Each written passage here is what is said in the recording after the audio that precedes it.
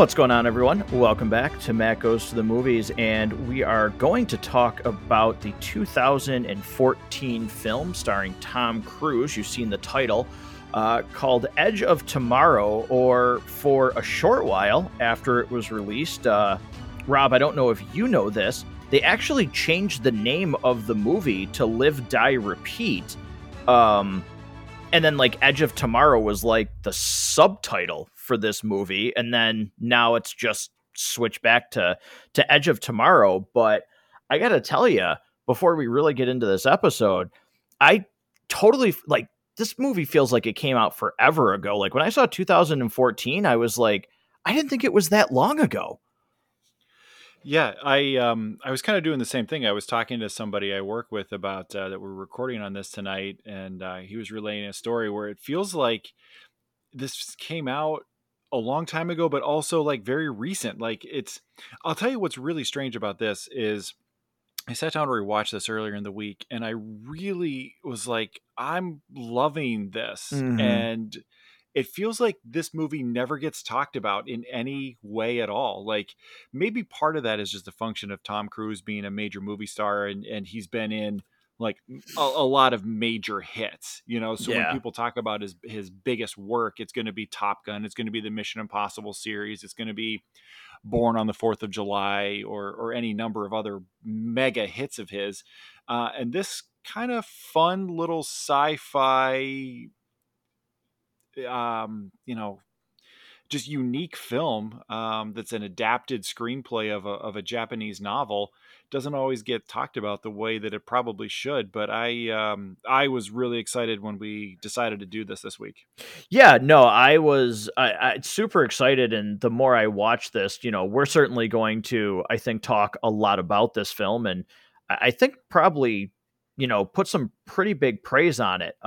Before we do, though, I do want to let listeners know that we have another giveaway. We have several, actually, that we have right now for giveaways, but the one in particular that we're going to talk about with this episode is for a new movie called Significant Other. And Significant Other, listeners, is out on home digital release now. It stars Micaiah Monroe and Jake Lacey in a twisted sci-fi thriller as a young couple on a remote hiking trip who sense they may not be alone.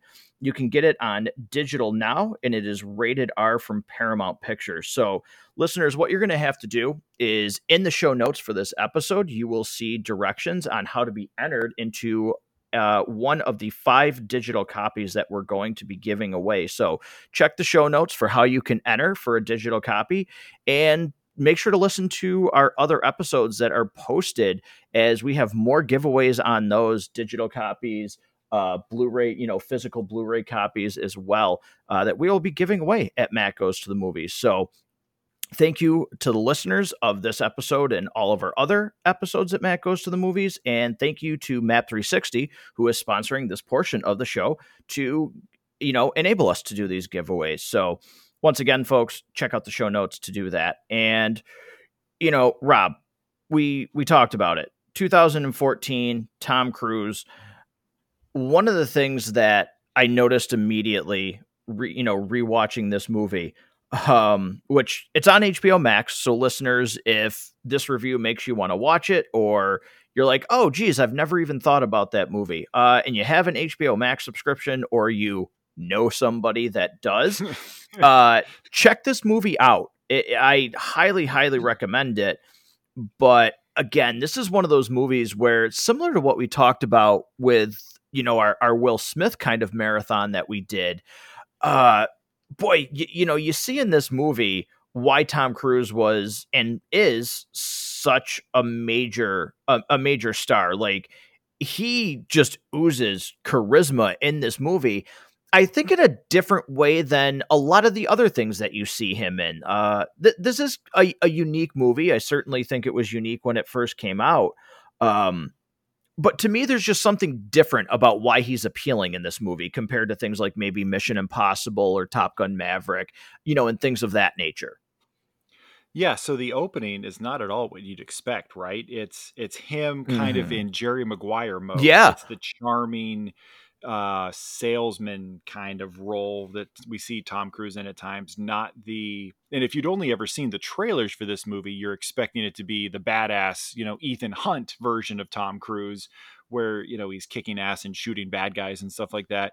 And he starts off, he's kind of a wuss, he's not good at the war thing, and he's the PR guy, like you said.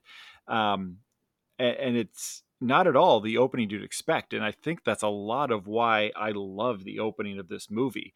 We were talking earlier in the week about, hey, what do we want to try to cover? What are some ideas of things to do a review on next? And we're scrolling through HBO Max's listing, which again, if you don't have HBO Max, you should have HBO Max, because that's how you watch The Last of Us. And if you need me to explain to you why you should be watching that, I just don't know what to tell you at this point. So I'm going to assume you have access to it, and you should definitely go back and watch this movie if you've never seen it, or if you haven't seen it in a while.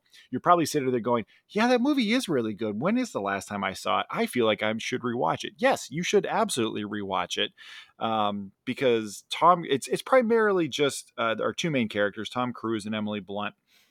And Tom Cruise is so good in so many things, and Emily Blunt she's definitely she's in the conversation for most talented actresses working right now. If it's not her, I don't know who it is, who actually is the most talented.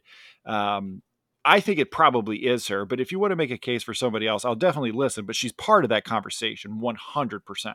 Yeah, I like her a lot in this movie. And one thing that I think you know the director for this movie is Doug Liman. And maybe not a lot of people know who that is, but I did find it kind of funny that this is the guy who directed this movie, because he has done Swingers, he's done The Bourne Identity, which we reviewed, Mr. and Mrs. Smith, American Made, and all of these movies I actually like. And then he has what I think is like the one weird like gaffe in this list, and that's the movie Jumper with Hayden Christensen. And then he didn't direct anything from 2008 when he did Jumper until this movie. He has no other directing credits. So I don't know if he was like, crap, I need to take a break. Like, what did I do? But I found it interesting to go back and actually see who did this and see his other work, because the way that this movie is directed is incredibly strong. The way that it's shot, I think, is incredibly strong. There's a lot of really good designs, especially with the aliens, which we can get into, but there's so many really good things going for this. Minus, Rob, I just want to get your thoughts on this, because to me, it's very brief. When this movie did first start, though, I was kind of, and besides a couple of shots towards the middle, which I'll get your opinion on, there's a couple of really bad kind of like green screen moments, especially where like Tom Cruise's character is talking in the beginning, that I was like, ooh, I don't remember this looking like, I don't remember it looking this bad, but that quickly went away. But was it just me, or did you kind of notice some of those things in the beginning of the movie where the picture wasn't as strong as it is as the movie progresses? There might have been a moment when he's in the helicopter, where I kind of noticed like something looked a little off. You mentioned the quality of direction in general. I really agree. I think particularly one of the things that I think works well in this is the pacing. You think about how this movie works, and there really is a mystery. Like, what is it that's going on? We, the audience, are trying to unravel the mystery of this time loop. And the obvious comparisons of this movie would be to something like Groundhog Day. This is not that movie. This is a very, very different movie that explores kind of a time loop in a unique way. I particularly like the moment where Sergeant Rita, Emily Blunt's character, says to Tom Cruise's character, I think he's a private at that point, but Cage, come find me when you wake up. At that point, I mean, the hook is set and the movie is really pulling you in. and what I really like too, particularly when he's just kind of understanding the concept of the time loop, we don't have to rewatch more of his day than we need to. I think there's some really smart editing and decisions made about how much to show us and not make us rewatch him doing the same thing over and over and over again, enough to get the idea and the concept of what the rules are, without it being boring. So I think they made some perfect decisions with some of those, some of the things that they did with that. Yeah, no, absolutely. That was one thing that I really did enjoy about this movie was they give you like they spend just enough time on him, resetting every time he dies, and getting more and more knowledge. I did think they spent like the perfect amount of time on that segment, and they changed it up just enough in between each thing where whether it was him saying a line before somebody else said it, or showing a little bit further of a step where he died, or just like the abrupt cut of wake up, Mag. Like they nailed that part perfectly where it never felt repetitive. But again, it gave you the idea of what is happening. Um, Also, too, Because this movie could have been frustrating, yes, right? As a viewer, you could have been frustrated as a viewer. And as I'm watching this, I'm just thinking about it in video game terms. I mean, how many times have you been trying to make that one stupid jump that just you can't get the guy to go over the ledge, hmm and it's over and over and over again, and eventually not only are you screwing up at that point, but you're so frustrated that the jump before the bad jump you start screwing up because you're just that yep, frustrated. Like you could, I started thinking about it in video game terms, and at no point did I feel like I was frustrated watching him go through this. yeah, no, I did not feel like that at all. A movie that doesn't also too, doesn't have a lot of humor or anything like that. There is, I think there is that one part where he first starts like his training, and I do think that's funny when he tries to ask Emily Blunt's character like if he could pass it along to her, and his mannerisms like is like, well, have you tried? And he kind of like shakes his arms and like pumps them. She's like, you mean sex? Yeah, I've tried that. Well, how many times? like that was funny. Like, but The training montage in general is pretty yeah, funny. but they don't make anything like nothing was creepy about that. Like nothing like the story and the direction, like you said, the pacing in this is all very well done. Like this is a movie that really just in my sense flies by, but not like it's not too quick. It feels like they told what they need to tell in this time frame. Like this really is a movie, and I'll compare it to I just went and saw Avatar: The Way of the Water. And while I actually really like that movie, I think it's better than the first. Visually, it is out of this world. It absolutely does not have to be 3 hours long. Where this movie feels like, yeah, you did exactly like it doesn't feel like you cut it to get more run times. It doesn't feel like you made it longer for no reason. Like to me, this is a perfectly paced movie. And where it really stood out to me, that this is a perfectly paced movie is I had to split my recent watch of this into like three different sessions just because of stuff I had going on. That was kind of the time that I had to allocate to it. Um, and it was I actually was like upset hmm because I wanted to finish it. Like I was like, no, I want to get back to this. It was kind of annoying that I had to stop and turn it off and go take care of, something fairly responsible in my life. Um, as opposed to being able to just sit and watch it because I really wanted to just sit and get this the whole way through. There's so much that feels earned. The way that the movie progresses, it is of incredibly effective. And as we see Cage kind of level up, let's say to use another video game analogy, when he really learns how to kick ass in the mech suit, he gets a little bit better with each time he resets. It's really good, and just the pacing of that again is so well done. The fight scenes are really pretty cool, and I would say credit to the VFX team to not distract us from the action of between what was practical and what was digitized. It's just really well done, and it just keeps drawing you in and in and in. I also want to make a special point. Wow, the continuity, the amount of attention to detail they'd have to Mm-hmm. that to make sure that this guy's face was, or the way that the face shield breaks, doing it the same way every time Bill Paxton walks in, which by the way, he is just Bill Paxtoning all over this Yeah. movie. I mean, this is peak Paxton. This really is.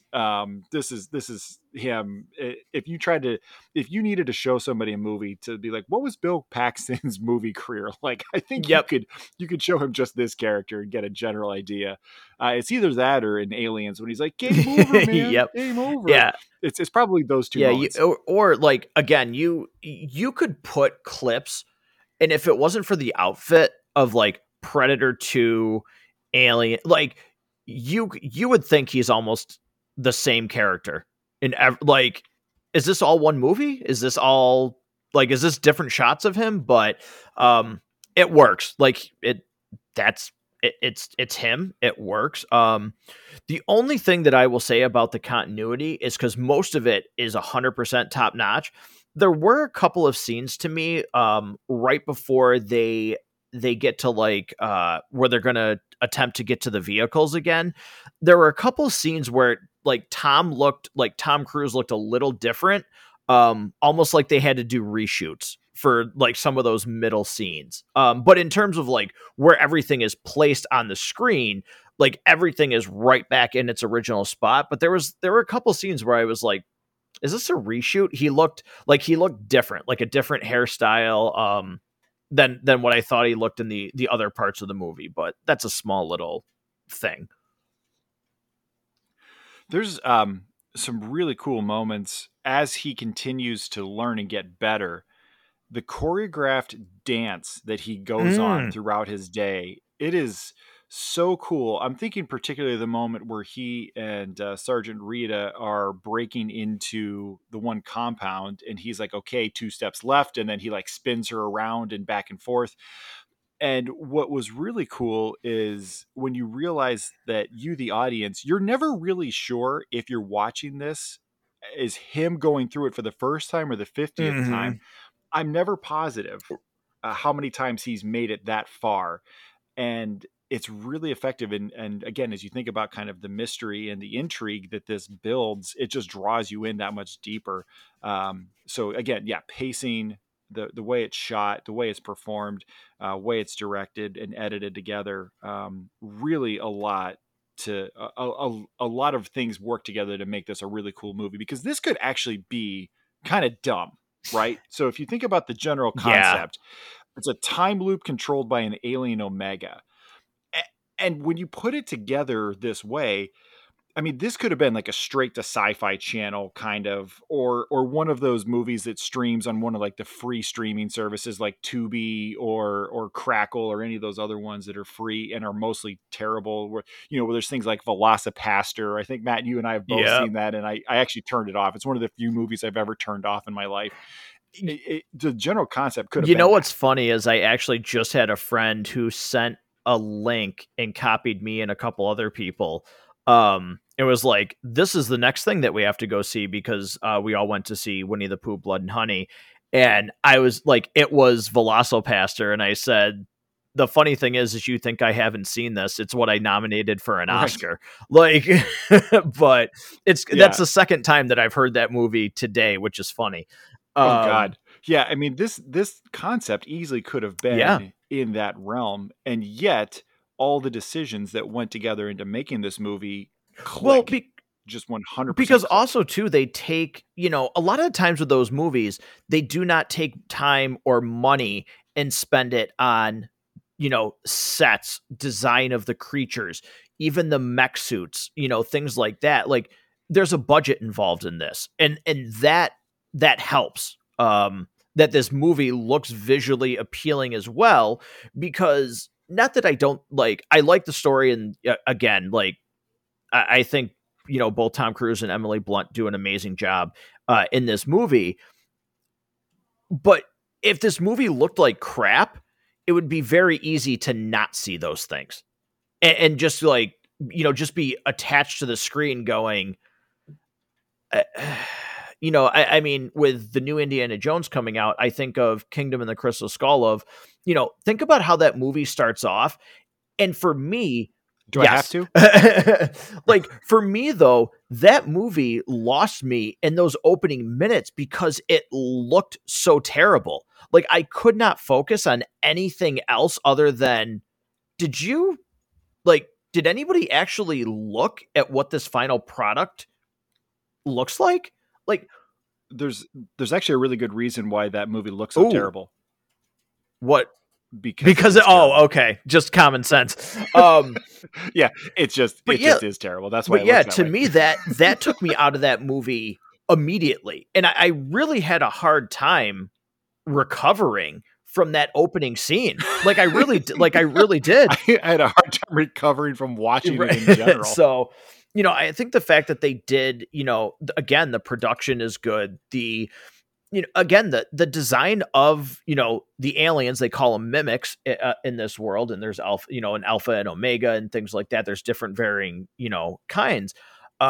Even those designs, like I really do like the designs of the mimics in this. I thought those were really well done. Yeah, they feel fresh. They don't feel like things we've seen before, but they still feel like it's grounded in something that works. The sci-fi elements of this feel grounded. It feels like it could work. The storytelling and the way that things are accepted a certain way works and feels like, okay, this I don't have to take too big of a leap of faith to come with you on this. I'm willing to meet the movie where it's bringing to me, so you don't have to, I guess, give up your suspension of disbelief too much. But yeah, the aliens do look great, and I think they show them as much as you need to see them, but they're still intimidating. I mean, they're still a real threat. And what's interesting, so as Cage gets taken out, like we really believe that these are as dangerous and as much of a threat to the survival of the species as you can imagine. But then as he continues to learn, like eventually you think, okay, he's going to figure out a way to get through this because he's got infinite lives, right? I mean, he's got the super Konami code, really. He's got as many lives as he needs to. And what the movie does really, really well, you don't start feeling overly confident for him because you're still trying to see how he and Sergeant Rita are going to figure this out together. And then he loses the ability to reset the day. And when that moment happens, it really increases the tension. And it's the perfect moment in the screenplay for that to happen. I mean, it's timed so well. Yeah, and the thing too, again, because there's movies that have done things like this, but when he finds out that you can lose that, and make sure that if you get hurt, you're dead. Like, do not if you're hurt, you have to make sure that you're dead on the battlefield. Like you can't be hurt and survive. And we see him like during training, she kills him many times to restart the loop. But it doesn't like you don't feel like, oh, here we go, like they've done something, so now he does. Like the tension is actually there instead of being like, of course they're gonna get, like, it doesn't feel forced, which was really impressive to me. That oh no, like there were, and I remember watching this again, like thinking back to the first time I saw it, where I was like, are they gonna win? Like, I wonder what, like, I find myself going, what's gonna happen here? Like, maybe this doesn't turn out well. Yeah, it doesn't feel like there's obvious answers because he tries and tries and tries, and they try so many things. Obviously, she's tried and tried so many things and has yet to figure out a way to do it. And even with an infinite number of times, the movie still creates doubt that they'll ever figure out a way through. because they're still confined by what they can actually accomplish. And even though he's got infinite number of times Right. to figure out how to get out, he does the push-ups and squeezes out that way. It's still, there's not a guarantee. So I would say just the way that it still creates that level of danger, even when he can reset the day, it still is effective. Yeah, I mean, even to me, the ending still doesn't, and I am surprised. Like, I know Emily Blunt just recently talked about this, and she thinks it's too expensive to get a sequel. This is one of the movies that I'm surprised didn't get one. Because I think there's a lot there that you could still expand upon. Oh, plenty. I would. You'd have to play around with it because we've already seen this movie once. So to do a sequel, what would you do to make it compelling? What are some things that could there be two people whose paths work that way? They both get splattered with the alpha blood at the same time. And now there would have to be some kind of twist that changes the rules in a new and compelling way. Otherwise, you're just giving us the first movie all over again.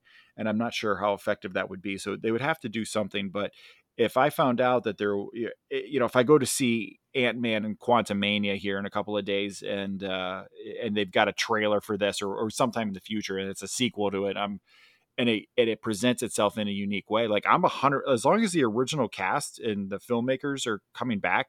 Yeah, I'm into that. Yeah, no, I mean, I would definitely be into that. And I do like. I do think too, the one thing that I really do like about this movie is the fact that for the most part, they're both, both characters are dedicated to the mission. I did like that. You get a little bit, but I did like the fact that it really was, we have to figure out a way to get this done. Where we didn't get into too much of the, oh my God, we love each other. I appreciated that.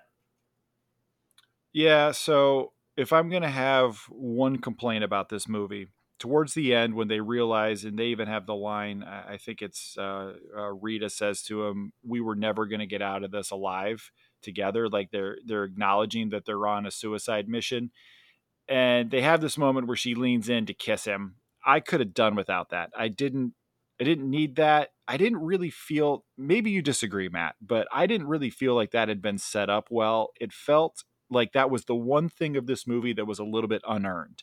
And maybe there were hints from the 300 times he tried stuff where maybe there was an attraction to one another, where he knows information that she shared with him in previous loops or resets of the day.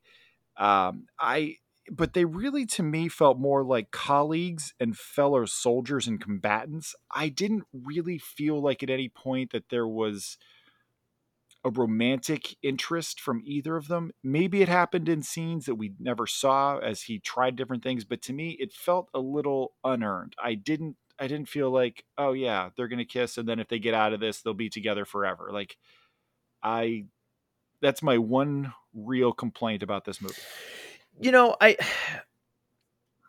I feel like I'm getting to the point where in these movies, I've never been in a situation, and Rob, if you have, please chime in. I've never been in one of these situations, and I'm kind of wondering where, because we've talked about this before, where it's like, oh, this is like these two characters get together. I'm wondering if it's just inevitable. Like, you're in a life or death situation. You don't think you're going to make it. Like, I don't know. Why wouldn't you sneak a kiss? Like, I'm wondering if that's just like how life would work. It's like, listen, I'm covered in blood. You're covered in blood. Some of it's mine. Yeah. I'm just wondering, like, yeah, I wonder if that would just be real life. Like, if a zombie apocalypse started, it would just be like, well, we're getting hit by a swarm. Like, okay. Like nothing right. Yeah, exactly. I don't know, but go out with a bang. I feel like it's easier for me to forgive it when there's chemistry between the two characters. Because I think the times where I hate it the most is when no matter like the characters on screen just don't have chemistry in any way, shape, or form. I feel like it's easier for Yeah. me to forgive when the two main stars have chemistry.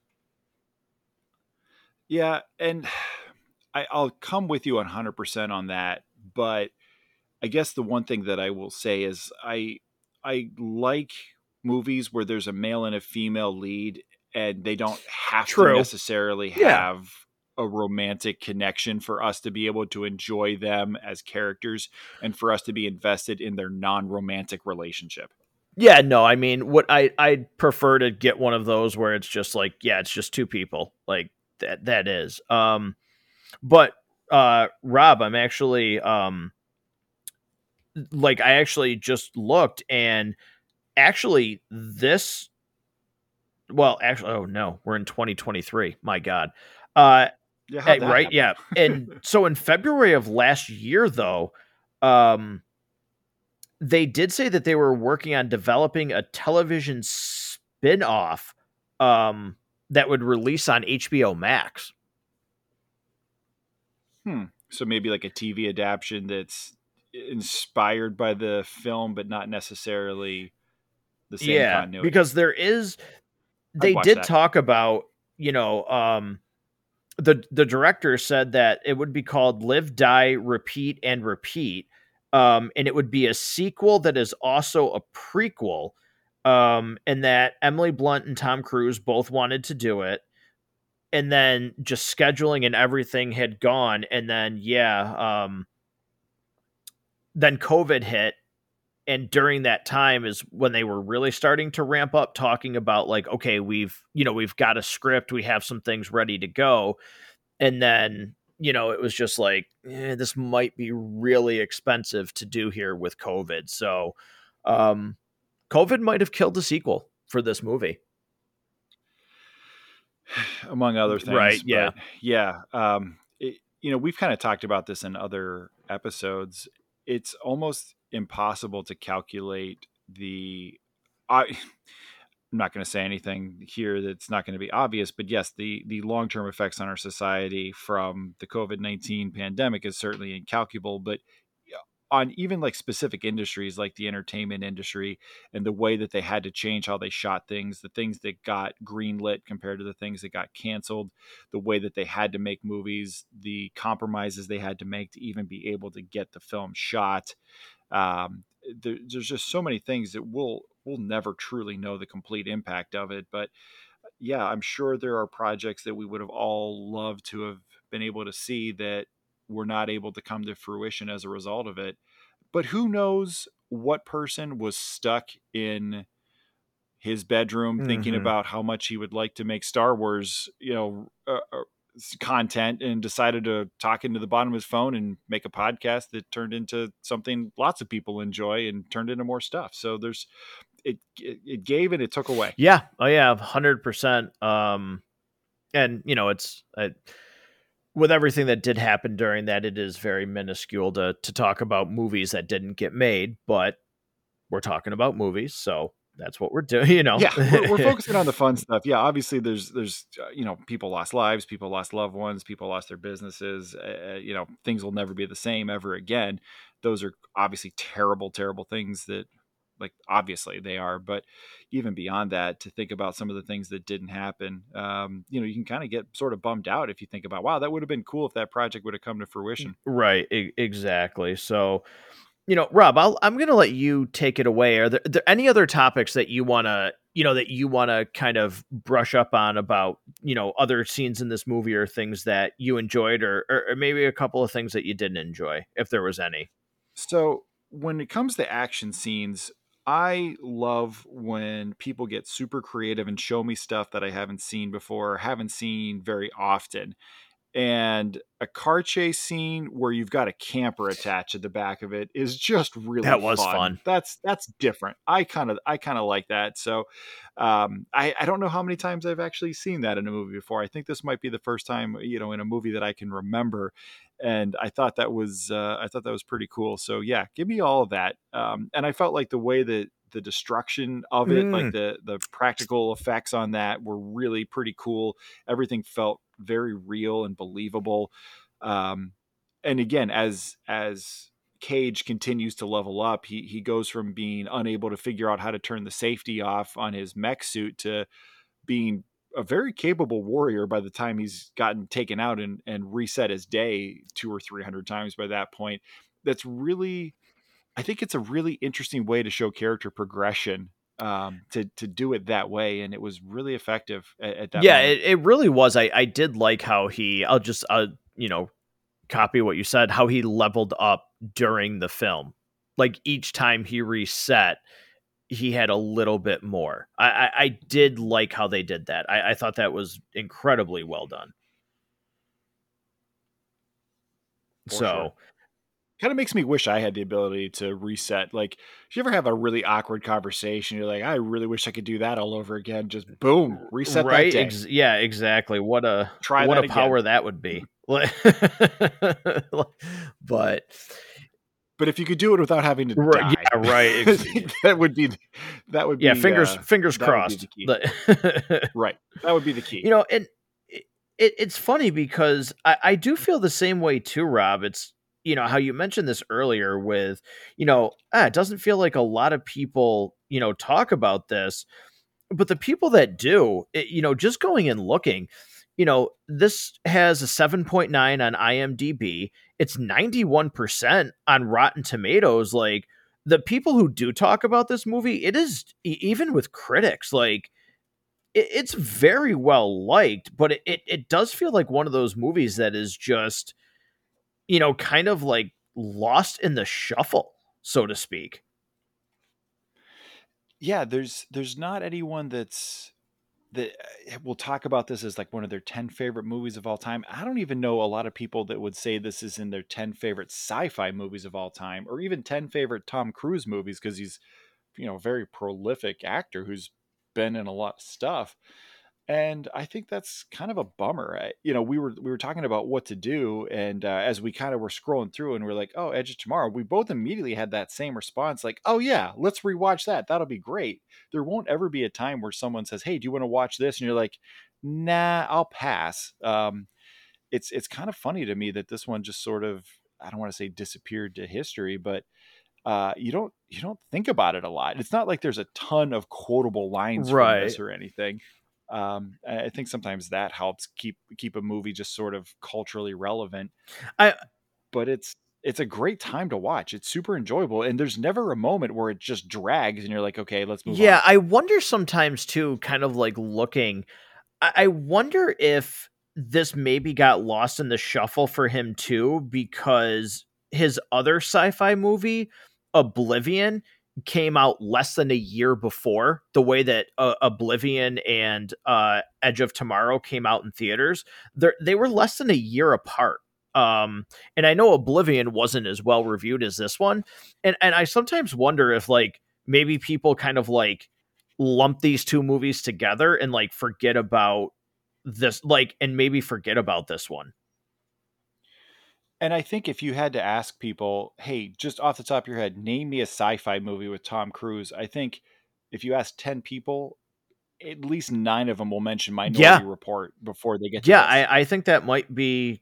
Yeah, I think you might be 100% right. If not 10 out Yeah, of I 10. think you might be right on that, and I love Minority Report, so I would, you know, love for people to mention that movie. But yeah, I you know, I feel like, yeah, this kind of one that is under the radar, so to speak, and hopefully this review gets more people to want to watch it if you haven't watched it, because it is. Yeah. If you haven't watched it, watch it. If you haven't seen it a while, like pull up your HBO Max account and watch it again, and you'll be like, "Oh yeah, I should. I'm glad I did that. Why have I waited this long to rewatch this Yeah, movie?" no, it definitely, you know, again, it's an example of why, you know, Tom Cruise is a star, why he was, you know, so big as a box office draw, and notably so, he has come back with a vengeance, so to speak.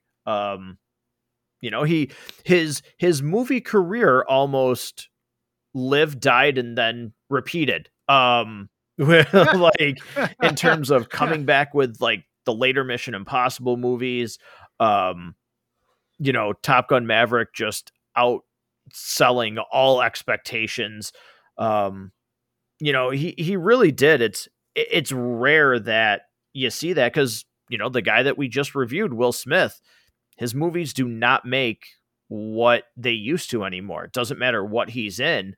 But Tom Cruise, like, how many movies can you say they get better as they went on? Like, after Mission Impossible 3, which was not highly regarded, the next Mission Impossible movies all were rated better than the last ones. They all made more money than the last one. It's a rare thing where his stock has, gone back up, so to speak. Yeah, and I'm trying to remember what all projects he did during that period of time between the third, Mission Impossible movie, which you're right, was not very good. It's of the whole series, you'll be hard pressed to find anyone that says that one's their favorite. I don't really remember a lot about it, except I remember turning it off going, why? Literally. Like, but it's, yeah, but like, wait, why? You're right. There's, without pulling up his complete filmography, list of work and things like that, God, you start thinking about like just even his top 10, mm-hmm. Probably the films that are between his top 20 and top 10 movies are like Hall of Fame level performances and kinds of films that a lot of other working actors who are good actors would wish they could have had his 20th best film through his 10th best film. Yeah, I mean, here's just naming some of them. Like, this is incredible. Okay. So you have Top Gun Maverick, Mission Impossible, Mission Impossible movies, Jack Reacher, Edge of Tomorrow, Risky Business, Vanilla Sky, Eyes Wide Shut, Interview with a Vampire, Jerry Maguire, War of the Worlds, Rain Man, The Last Samurai, Collateral, Cocktails, Oh, Collateral's good. That's another one that I don't think enough people have seen. Jamie Foxx is fantastic right. in that movie. A Few Good Men. Like, it's just, I think you even missed Days of Thunder. Yeah, that's coming down on the list as I'm like scrolling through. Like, Days of Thunder, Rock of Ages, Valkyrie, Oblivion, The Firm, Young Guns. Like, it just goes on and on and on. And I don't care what anybody says, his role in Tropic Thunder is freaking hysterical. Like, he has so, like you said, I mean, there are probably people that are like, I will take your freaking worst movie as my best, like, for this guy. Yeah. And I think maybe that's why it doesn't. And look, I think there's his involvement with Scientology sometimes turns people off. I think some of his personal life things, him jumping on the couch on Oprah, people thought, well, what the heck is this guy about? He has, I don't pay attention a lot. He has recovered from, you know what I mean? Like, he definitely has recovered from that, because for a very long time, there was like, oof, okay, stay away from that guy, so to speak. But it's amazing how, his career is still, it's so relevant. And just from an aspect alone of what this guy does, geez, how do you not respect his dedication to the craft? I mean, this guy has broken bones doing stunts. It's unbelievable the things that he does to have his movies feel real. I mean, you've seen that picture of him sitting on top of the Burj Khalifa, right? Where it's the tallest building in the world, and he's just sitting there on top, smiling like, "Hey." Yeah, typical Tom Cruise day. Like, there's maybe 25 people in the entire world that would be willing to smile for that picture. The rest of, the other 4 billion people on this planet would just be, nope, I'm going to sit here with a big bucket of nope. Exactly. Like, no. I mean, it's really cool to see. Like, it's fun to go back, watch some of his older stuff, and just kind of see him still in the limelight, so to speak. Because at his best, he's an incredibly talented, charming guy. Like he's just is. Like he's one of those people that there's not as many of them as there were, but when people talked about star power, that's one of the names that you mentioned. Yeah, you think about the number of actors who have been able to be a marquee talent that can open a movie on name alone for the number of years that he's been able to do it. I don't know how many other actors you could say, we talked about Will Smith a little bit. Right now, he can open a movie on his name alone, but it doesn't have the same value it once did, maybe in the late 90s, early 2000s. Uh, Maybe even later than that. There was definitely a period where Will Smith, I think, was probably the biggest star in Yeah. Hollywood, fallen off a little bit. But if I think just Tom attaching his name to a project automatically adds a cash to it that for the period of time that he's been able to do it, I'm not sure there's another actor you can say that about. Yeah, no, and I'm gonna make the comparison because they're just talking about this, and I think it's pretty relevant. You know, Again, let's look at Top Gun Maverick. For all intents purposes, yes, the first one made a lot of money. It really did.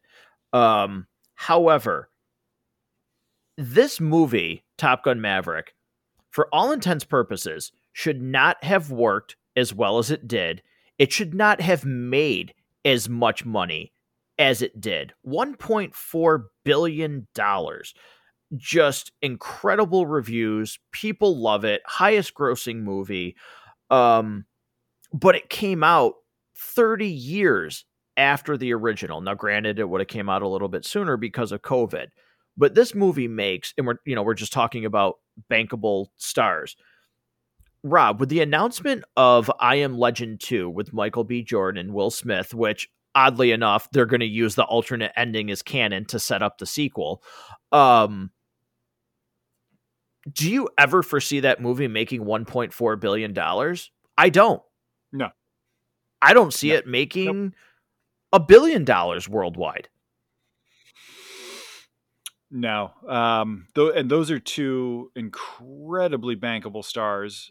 Michael B. Jordan's star is certainly rising after his work in the Black Panther series, and I think with Creed, he's certainly, if people didn't know him from Right. other things, I think that's really got him out there.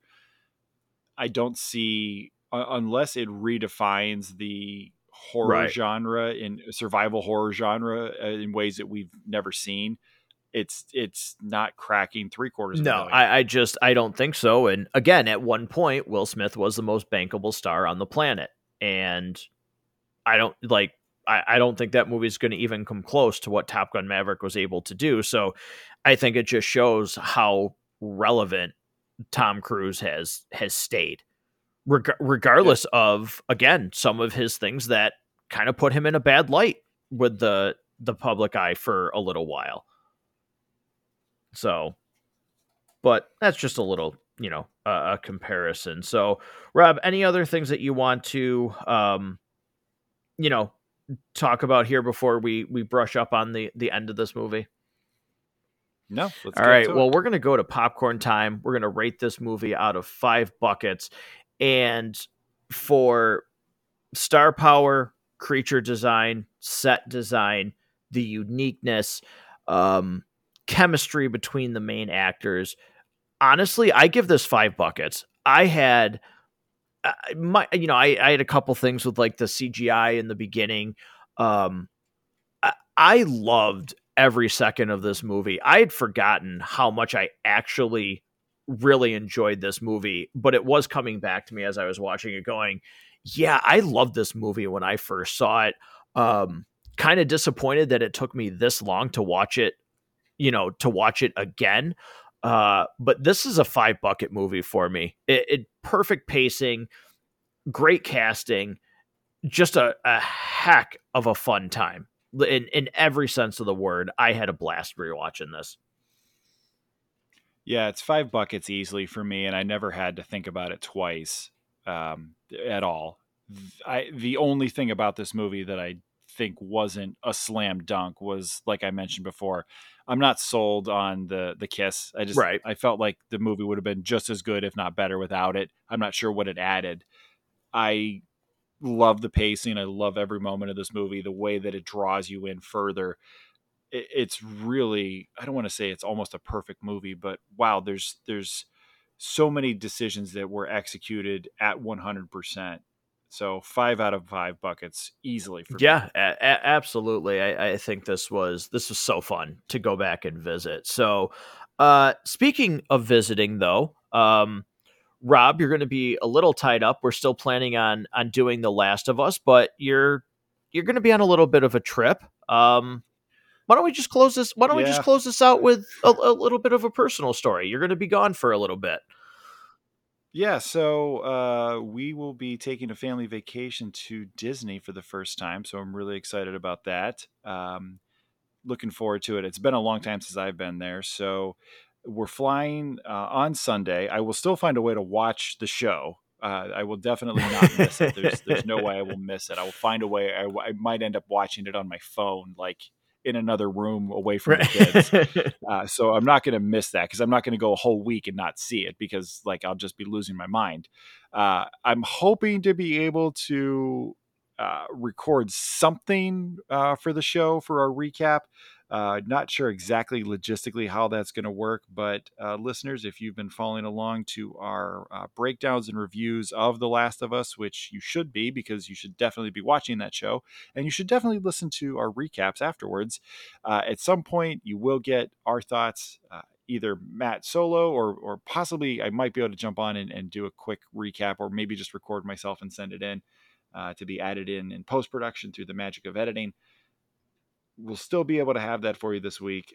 There's no way I could avoid watching it, regardless of what I have going on. It's just that big of a show right now. It's everywhere. It's everybody is talking about it if they're not watching it already.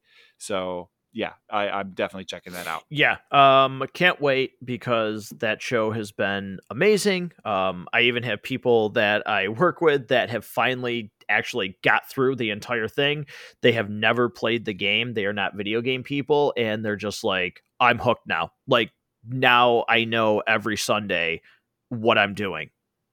So it's Yeah, I saw something on social media. It was something along the lines of HBO figured out that some of us like to feel sad at 10 p.m. on a Sunday night lately. right. Because if you look back, I mean, that 10 p.m. on Sunday was kind of when a lot of this stuff hit. I think usually like 9 or 10 is when Game of Yep. Thrones would launch. This comes out at 9 on Sundays. They've had some of their other stuff. I think The Walking Dead was usually 10 o'clock on Sunday nights. Obviously, that wasn't on HBO, but that just seems to be the sweet Yeah, spot. no, absolutely. So we'll continue to bring you our reviews of The Last of Us, and then we are going to overlap with The Mandalorian. So we're going to be having a heavy dose of Pedro Pascal coming up here on the show. And we're still bringing a lot of other reviews, which I look forward to. Hopefully, maybe soon, another Rob's review. Which, by the way, Rob will hear this for the first time as I'm telling listeners. The Minions review, besides The Last of Us, has become the number one downloaded episode at Matt Goes to the Movies. Oh So wow, that's that fantastic. just that took over the number ones. The Last of Us is by far it's so far ahead of every other episode that we do that it's like its own separate category. But yes, Minions is the number one downloaded episode now. On Matt Goes to the Movies. So a lot of That's people pretty are awesome. liking that one. So Yeah, so if you're into that, that's with my oldest daughter Lillian. She also jumped on with me. We did a review of Lyle Lyle Crocodile, which was a surprise hit for me last year, and it's currently streaming on Netflix. So you can check that out over there. And yeah, lots of other fun stuff. We submitted recently. It's been up and available now. My brother Eric and I, who's my normal co-host when I do my tiny little piece of bandwidth that I take up on the internet for the Rob's Reviews show, for GoldenEye, since that just recently released as a re-release on Nintendo Switch and Xbox Game Pass.